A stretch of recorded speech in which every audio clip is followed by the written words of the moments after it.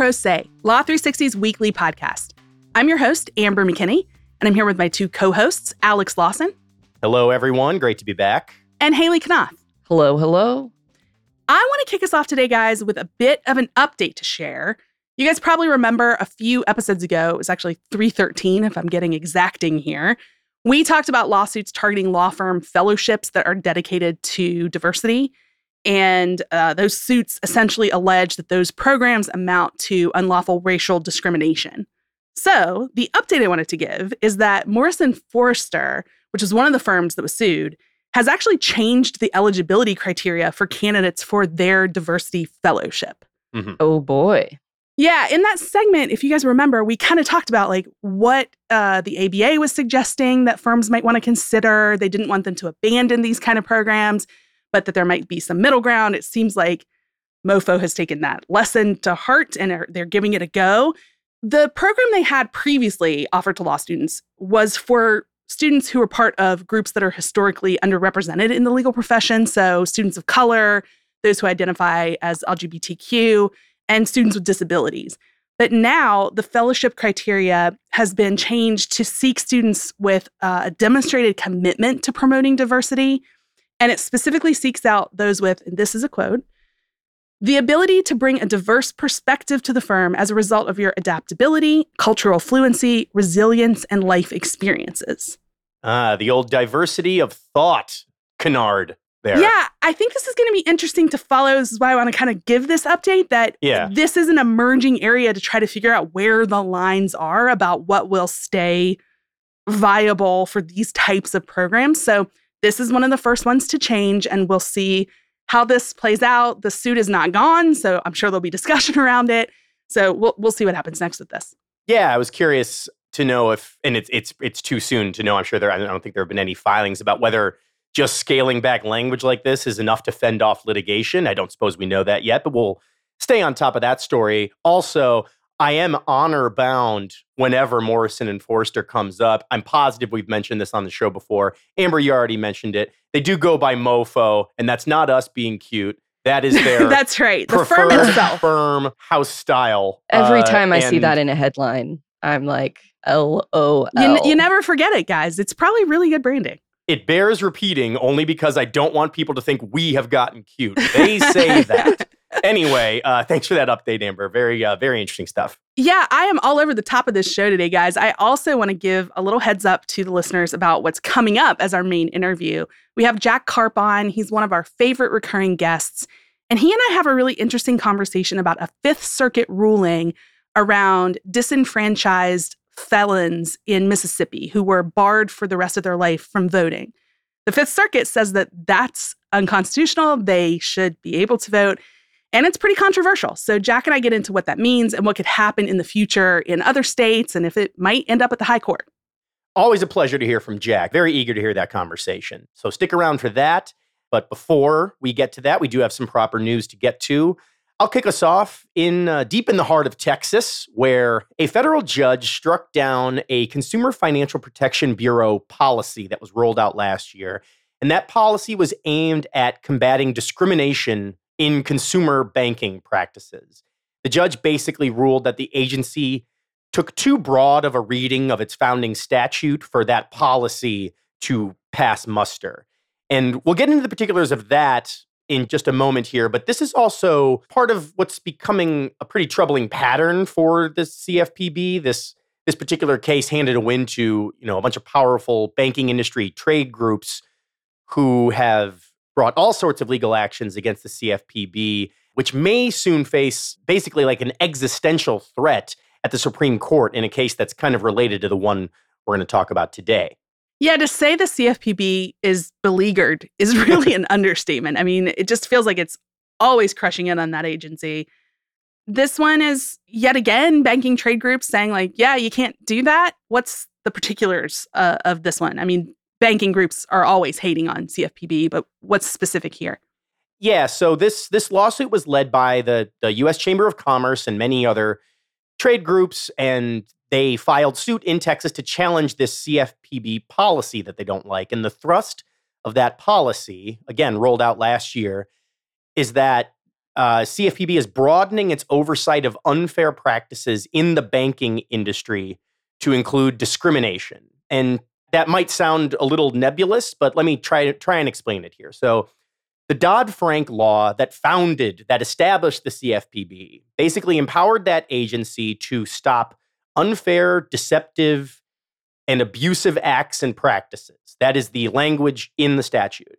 And what that is basically understood to cover is stuff like a bank misleading a customer on an interest rate or deceptive loan terms or things like that, sort of standard issue consumer protection stuff. But the agency wants to broaden its oversight to cover instances like people being denied access to financial products based on their race, religion, or other factors that the agency deems discriminatory. It basically is trying to loop discrimination into this unfair, deceptive, and abusive acts and practices that they've long been operating under. And the banking industry viewed that as an illegal expansion of the CFPB's authority, and they brought the agency to court over it. So that is that's sort of the X's and O's of this lawsuit. Well, I want to make an observation that perhaps our theme this week is discrimination because we already had an update up top. Yes. Amber just had a great interview that also pertained to perhaps discrimination. And now here we are again. So look at us go. Every week we've got a nice little theme. We're in our theme era. We are. But so the suit, it seems that they found a sympathetic ear here. They did. And they found it in the form of Texas District Judge J. Campbell Barker, who just took a look at the Dodd-Frank law's kind of founding textual language and basically said that law's definition of, quote, unfairness for the purposes of policing the banking industry makes no mention of discrimination, and that, in fact, the section on unfairness appears completely separate and exists separately from other areas of the law that explicitly cover discrimination within the banking sector. Now, Campbell was viewing this suit through the prism of the major questions doctrine. We've talked about that in the past. I think most people know what it is, but it's this concept that's become increasingly popular with conservative judges. And it stipulates that agencies need a clear mandate from Congress to make any kind of significant regulatory change. And the judge just didn't see the CFPB clearing that very high hurdle. Here's a quote from the judge's opinion. The Dodd-Frank Act's language authorizing the CFPB to regulate unfair acts or practices is not the sort of exceedingly clear language that the major questions doctrine demands before finding a conferral of agency authority to regulate discrimination across the financial services industry, independently of the CFPB's separately conferred anti-discrimination power in specific areas. And that little bit at the end, which is kind of what I was referring to before, that there are other parts of the law that deal with discrimination. He's talking about laws like the Equal Credit Opportunity Act, which does have protections against discrimination, but only in the context of when banks are lending money to customers.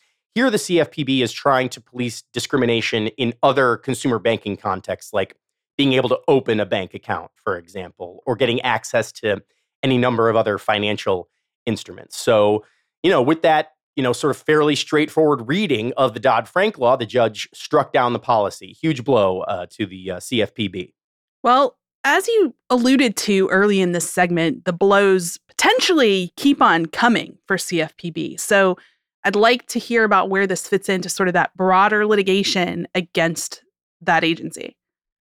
Well, if you are the CFPB or a supporter of the CFPB's goals, it's looking a little bleak right now. So this ruling on this anti-discrimination policy is the second time this summer, just in a matter of like 6 weeks, that a major CFPB rule has gotten the axe. Also in Texas, back in July, a different judge slammed the brakes on a rule that laid out reporting requirements for small business lending.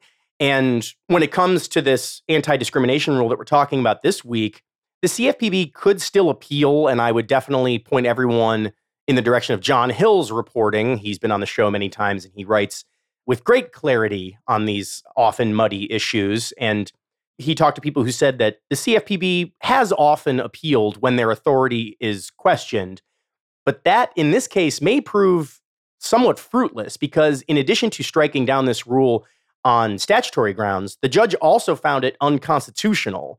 And to do that, he cited to the Fifth Circuit's decision from last year that basically struck down the agency's entire funding structure, said the entire way that CFPB was set up and funded is unconstitutional.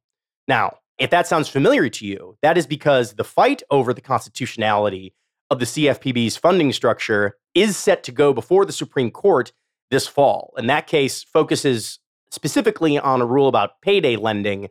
The approach, depending on how sort of narrow or broadly the justices render their decision, could jeopardize the fate of the agency itself. So the setback over the anti-discrimination policy is just one brick in the wall for what's going on with the CFPB in court right now.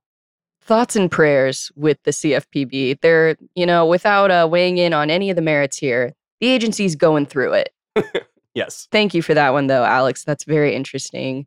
So I want to turn now to a different topic. I shouldn't have promised this discrimination theme because this story does not fit in with that.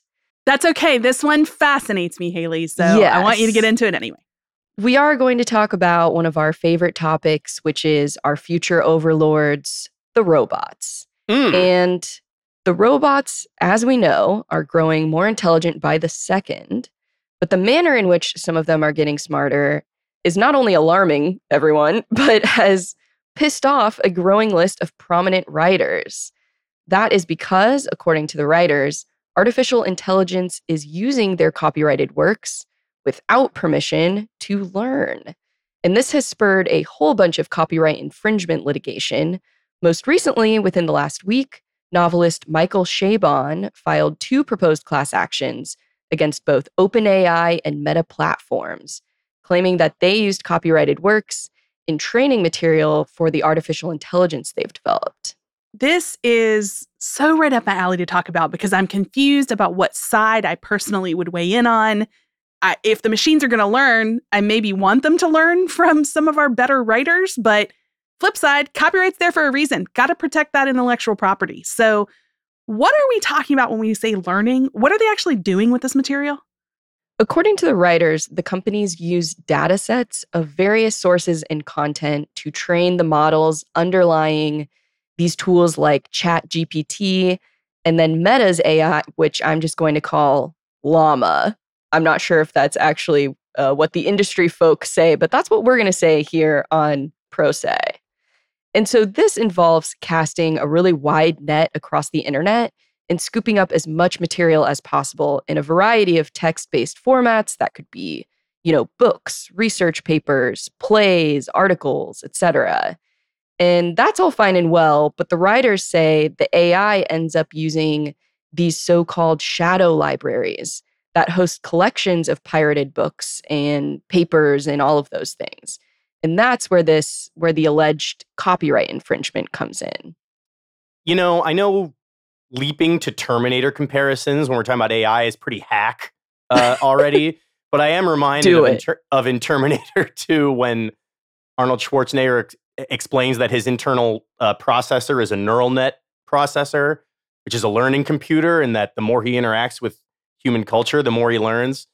And I'm just really laughing at the idea of him saying that, and then Michael Chabon running up to him with a summons and saying, actually, not my books, Mr. T-800, that is, I wrote the Yiddish Policemen's Union, not you. So I'm going to need a royalty. No, but I do want to get to the merits of these authors' suits, Chabon and others.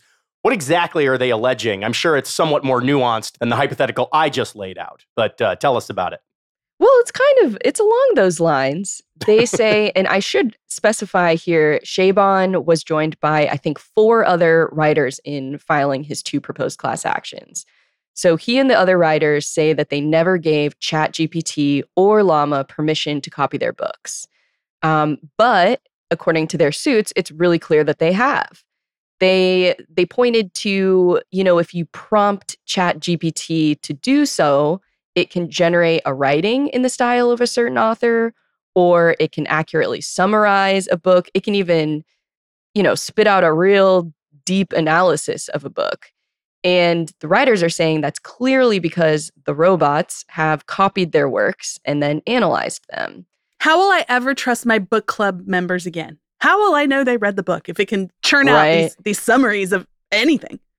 If I'm in your book club, it's a fair bet that I'm using ChatGPT. I'll throw it out. I didn't know where you were going with that at all. Okay. I don't have a lot of time on my hands, Got to just read the summary these days. Got to watch football. Anyway, Chabon actually pointed in his suit to one of his best-known novels, The Amazing Adventures of Cavalier and Clay. He said if you prompt ChatGPT, it is able to summarize the book, it's able to identify examples of trauma in the book, and it can even write a paragraph that sounds like Chabon wrote it. And meanwhile, OpenAI and Meta are raking in the dough while they sell this technology. In his suits, Chabon is alleging a whole bunch of claims, both direct and vicarious copyright infringement, illegal removal of copyright management information, unfair competition, negligence, and unjust enrichment. That does make a lot of sense when you consider the structure of how learning AIs compile information and why that would make certain creative people bristle that way. I also just want to mention here as an aside, we've often kicked around the notion of a pro se book club before, and this is not, Cavalier and Clay is not a legal novel by any stretch of the imagination. I do just want to say it kicks ass and I love it. So, well, I don't know if we can have a pro se book club because Haley's just said she doesn't have time for this. Well, that's a good point. Yeah. She's just put herself on blast. If we ever actually did that, no one would then believe that she read the book. And that's on you, Haley. We didn't say that at all. I know. That. Why did I do this to myself? All right, okay. To get us back on track, you did say that these are just the most recent suits. So what else is going on in this landscape of AI sucking lots of things into its learning library? That's right. There are several other suits already out there and probably more to come. Perhaps the most prominent other proposed class action was actually filed by comedian Sarah Silverman. She and two other authors filed suit in July, and they made basically the same allegations against both OpenAI and Meta, that they used their copyrighted works without consent, credit, or compensation. Here is a quote from that suit. Defendants breached their duties by negligently, carelessly, and recklessly collecting, maintaining, and controlling plaintiffs' and class members' infringed works and engineering, designing, maintaining, and controlling systems which are trained on plaintiffs' and class members' infringed works without their authorization. So, exactly the same thing that Chabon is saying. You are scooping up our works, you're feeding them to the robots, and you do not have our permission. So it's early days for all of this litigation, and we will keep an eye on it as we always try to do. Have any of the companies, OpenAI, Meta, any of these other companies that are targeted in these suits, has there been any response yet, either in filings or public statements or anything like that? Yeah, OpenAI has actually filed a motion to dismiss Sarah Silverman's suit. And the argument there is that she and the authors falsely conclude that every ChatGPT output, from the name of a US president to a plot summary of Homer's The Iliad, is an infringing derivative work of their books. And they're saying that theory is just unworkable. It would mean that every ChatGPT output is an infringing derivative work of millions of individual works in its training data, regardless of whether there are actually similarities between what it spits out and the works it used to train. It really is an interesting question. We haven't obviously had any opportunity to examine this before because our technology simply was not here yet. But where is the line between copyright infringement in this new world where robots are, roaming the internet, just grazing on whatever they find out there? Could be a Reddit thread, could be the dictionary, I don't know. I should also note that we have seen at least 2 other suits over this exact issue, so it really is safe to say this is just the beginning.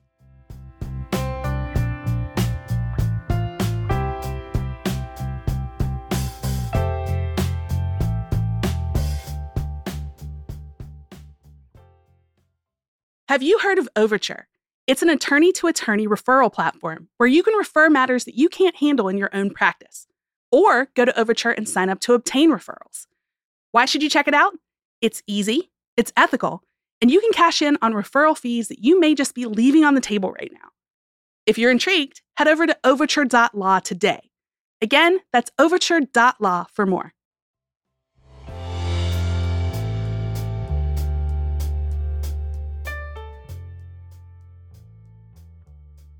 Recently, the Fifth Circuit ruled that Mississippi's law to permanently bar felons from voting is unconstitutional. The groundbreaking ruling may lead to changes beyond that circuit, but some argue the ruling conflicts with existing precedent and can throw voting regimes in many states into disarray. Here to explain the impact and what may happen next is our own senior reporter, Jack Karp. Jack, welcome back to Pro Se. Thank you, Amber. Good to see you. I am always so happy you're here with us. You bring the most interesting stories. This is no exception. We have talked about voting rights before on the show. We've had you on for that. But this is really a big deal, this ruling. I want to get into it, but I think maybe for people who haven't been following this issue closely, we should set a little groundwork. What's the typical regime for voting around people who have felonies? Gotcha. Well, I guess the best answer to that question is that there is no typical regime. Most states, in fact, I think it's 26 states, do bar convicted felons from the voting booths for after they're released from prison. But who is barred, for how long they're barred, how they can get their voting rights back varies widely from state to state.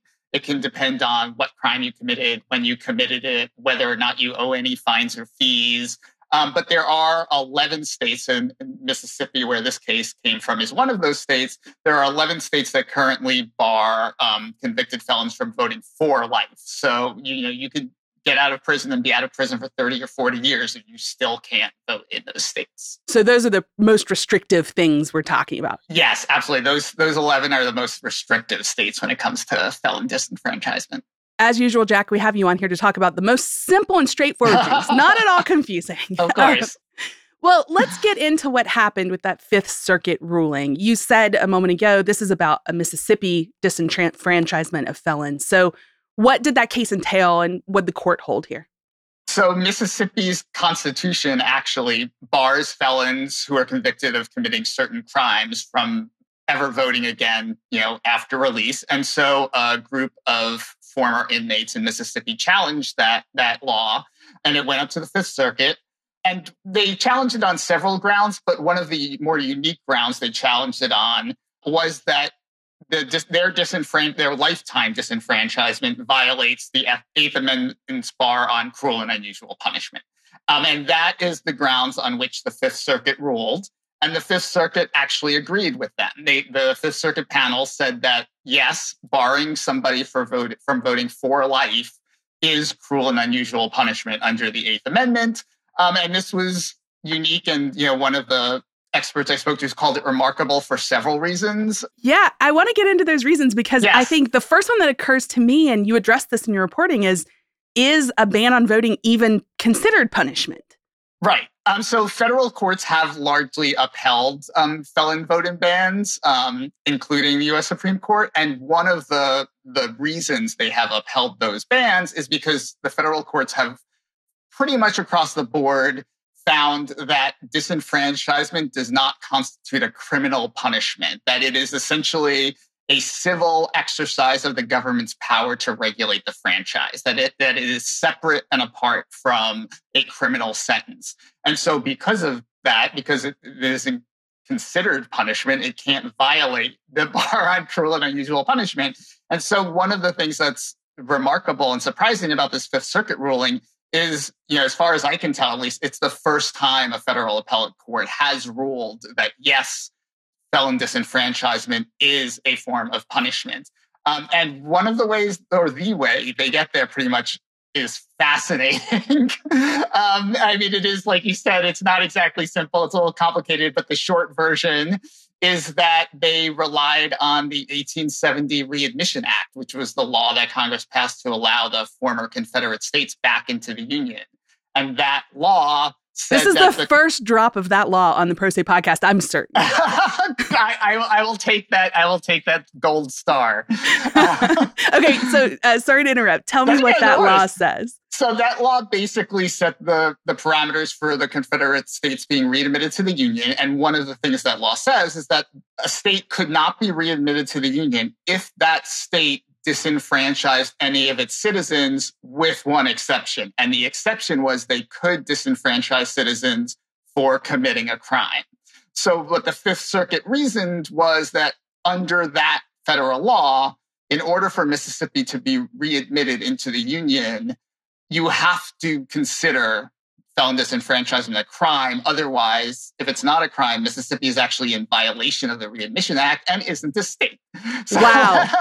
I love this. That's so much more interesting than I thought our reasoning would be here. Yeah, me too, actually. And it's just like you, I think this is the first time I've come across the 1870 Readmission Act in my reporting. Sure. I mean, we are typically dealing with much more modern laws than this, but I love the history lesson here. That's super interesting.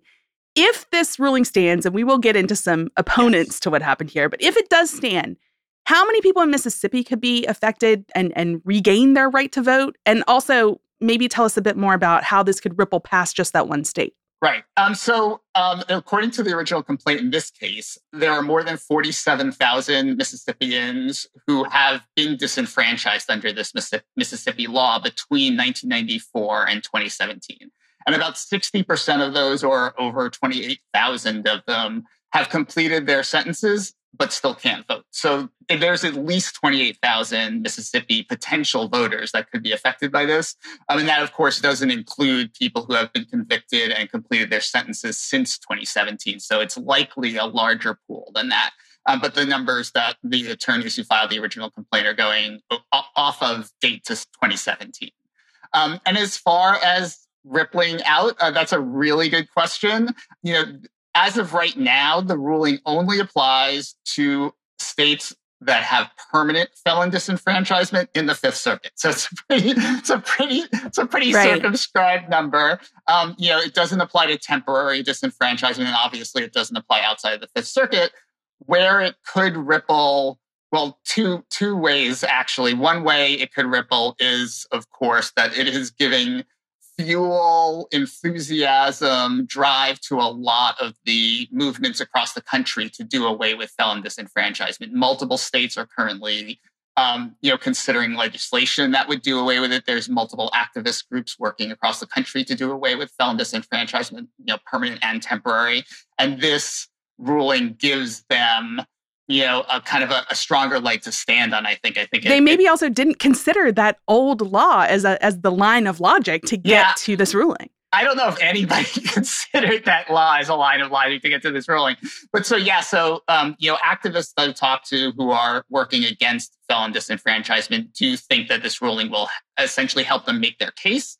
And then beyond that, of course, if this case makes it to the U.S. Supreme Court and the U.S. Supreme Court rules on this, then that is a ruling that will impact the entire country. Okay, so that's one version of this, that it does potentially ripple to other states and maybe, like you said, make it to the high court, which I do want to talk about again in a bit.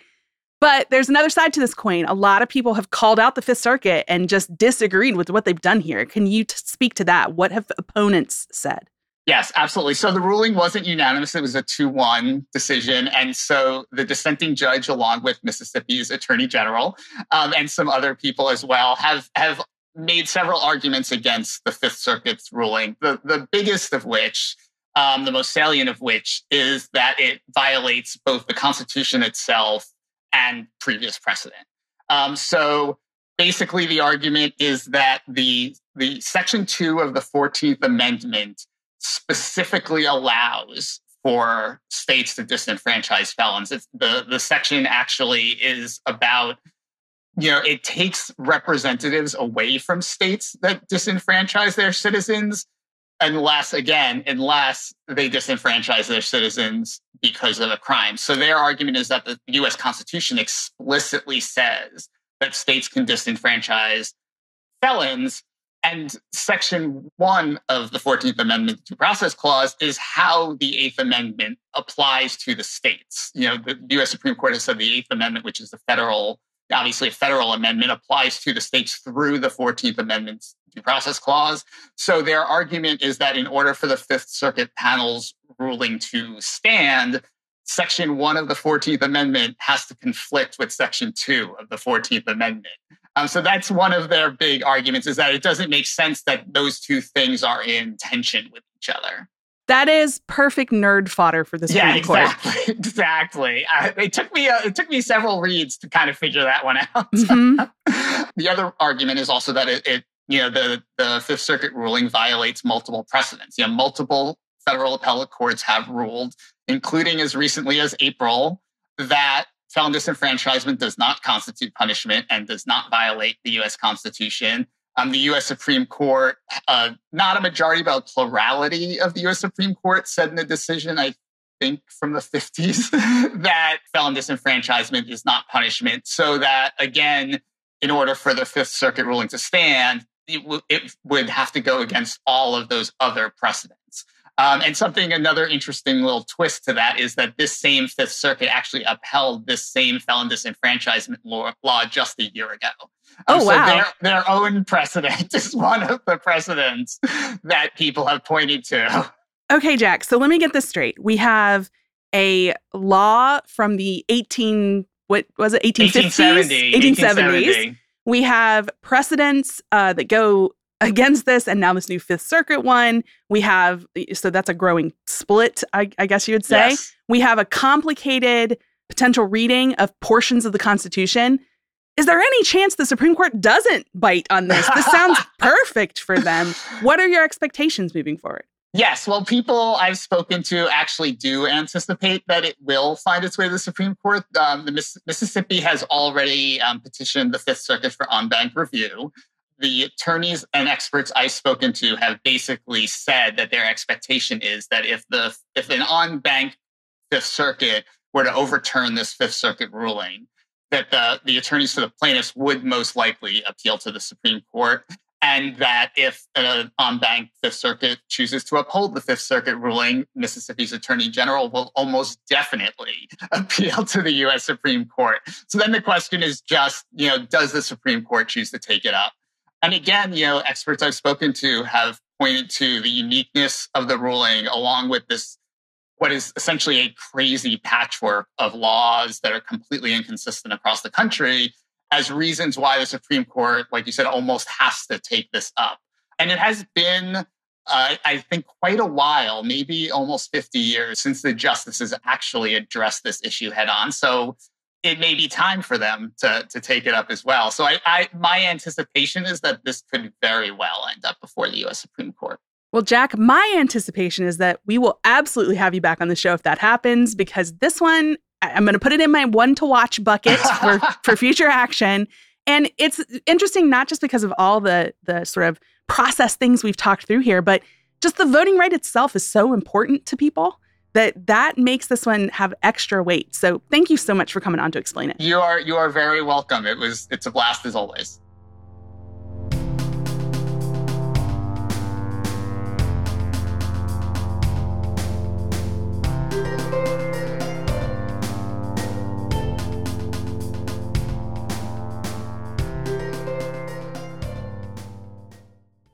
We like to end our show with something offbeat. And Alex, I know you have one that involves somebody I've followed really closely.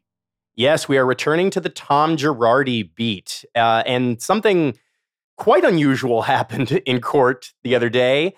The disbarred, disgraced attorney who we've talked about on the show numerous times. There was, in fact, a whole Law 360 podcast series about Tom Girardi. Check that out. He is, to keep it short, he is facing many fraud claims for allegedly stealing millions of dollars from former clients. But for the purposes of what we're talking about today, he is now at the center of a process to determine whether he possesses the mental capacity to stand trial. He has been diagnosed with mild dementia, and now the court is grappling with the question of whether he can understand and properly participate in a trial or in any of these proceedings that are going on against him. And as government attorney Ali Moghadas was questioning the expert witness who testified that Girardi does in fact have dementia and cannot understand what's going on, this government attorney took a sharp right turn. I'll just read directly from the quote, which starts out as pretty basic government examination of a witness, and then you'll see where we go a little sideways. Again, he's questioning the expert witness here. Hypothetically, ma'am, if a defendant similarly situated as Mr. Girardi was able to successfully keep secret a multi-million-dollar fraud, would that be significant to you? And, Your Honor, I just want the record to make clear that the defendant just said, fuck you to me. So that's what was going on in court that day. And this led to a very long back and forth between the expert and this government attorney about what Girardi's kind of vulgar utterance, which his own legal team did not dispute, by the way, what that indicated about his mental fitness. And I don't really want to dig into that because we are not really in a position yet to say what Girardi's mental fitness is. But I bring that up only because it's very unusual, and I'm eager to hear what you guys have to say about that. And then I also wanted to open to the group a discussion about any time in your lives you guys have gotten in trouble for cursing. It's happened to all of us, whether as a child, an adult, whatever. So, thoughts? I love this notion of, I don't know, one day like a team of people will be deciding if I am mentally fit based on the profanity that I have uttered in their presence, which is obviously not what's going on here, but that's how I'm choosing to interpret it. It is all context too, though. It's where you say these things, I would argue. Yeah, without weighing in on Girardi, I do think this is just, as you said, Alex, a springboard for some of our own, perhaps more colorful stories. I don't have a lot of gaffes of this nature as an adult, thankfully. I need to knock on some wood somewhere or something just to make sure. But I do have tales of being a colorful child that my mom likes to trot out sometimes to get a good laugh. And one of them... Please. Yeah, I'm going to try to remember this because I don't actually remember it, but I've just absorbed it as she's retold it my entire life. Apparently, my dad had a job interview that was in a separate state. So we had actually traveled there. He was doing interviews, and while he was off doing that, my mom and I was maybe 4 years old at the time. Nice. I like where this is going already. We were with the wife and children of the boss that my dad was off interviewing with. So we'd like spent a day, being shown the town and that kind of stuff. And we get back to these lovely people's home. And this woman says to my mom, and I'm standing there, "Oh, please forgive me. I didn't have a chance to wash the dog. I'm sorry. We've been really busy, whatever. The dog might smell a little bit." And I just apparently look out and say, "Yeah, your dog smells like shit." Whoa! Yeah. Nice. Way to go. So, if you'd like to figure out a way a 4-year-old child might be able to tank your interview, that's it. I think that's it. Say, there's a lot at stake there. I don't even have like a specific story. I got in trouble for that stuff a lot, but this did remind me of, I suspect I don't think parents do this anymore, and I'm curious. I mean, no one has to share if they don't want to, but my mom was of the school of thought that whenever I said something that displeased her, whether a vulgarity or just talking back or whatever, she would wash my mouth out with soap. Did you ever get that, Amber? She really did that? Like, oh, yeah, that real? literally happened. I mean, given the story I just told, maybe my mom should have, but she didn't, so. Yes. Also, as an adult, and I've tried to keep my stories about fatherhood and parenthood to a minimum because that's like the sign of a truly washed up podcaster. But just the other day, we were getting a little guy loaded into the car, and I folded up the stroller to put it in the back, pinched my finger in it as I often do, let out an expletive, and sure enough, my boy repeated it, and that feels like the beginning of a new era of carefully monitoring my language, which to this point I have not been doing. So it's such a bummer when they get to that age. Felt like a watershed moment, really. Yeah. I mean, you either start reeling it in, Alex, or you have your little adorable 4-year-old child one day saying, "Yeah, your dog smells like shit." So those are your choices, really. That's all you got. Haley, anything on your end? I was a firstborn. I was terrified of swearing in front of my parents, so I really did not get in trouble for that back in the day. But I do remember my little brother is 9 years younger than me, and I remember we were on a family road trip, and it was my dad, me, and my brother driving in Delaware, and both my dad and I think I was 17 at the time, so my brother must have been too young to be hearing us Yes. use profanity.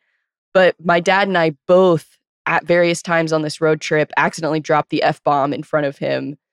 And I remember just being like, this trip is fully off the rails if we're both dropping F-bombs in front of sweet Eric. You have a story like that. Mine is about childhood. Alex's is about the perils of parenting.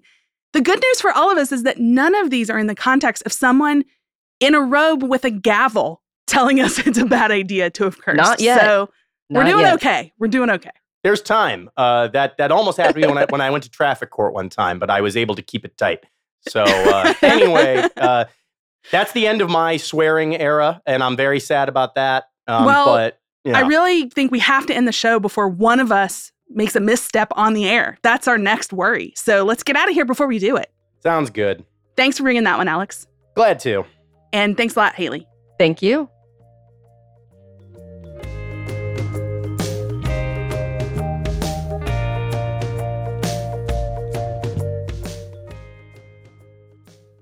I also want to thank our producers, Kelly Marcano and Stephen Trader, our guest this week, Jack Karp, and our contributing reporter, John Hill. Music for our show comes from Silent Partner and Kelly Marcano. If you like Pro Se, we'd love it if you left a written review. That really does help other people find our show. If you want to know more about anything we've talked about, that's when you go to our website. It's law360.com/podcast. Thanks, and see you back here next week.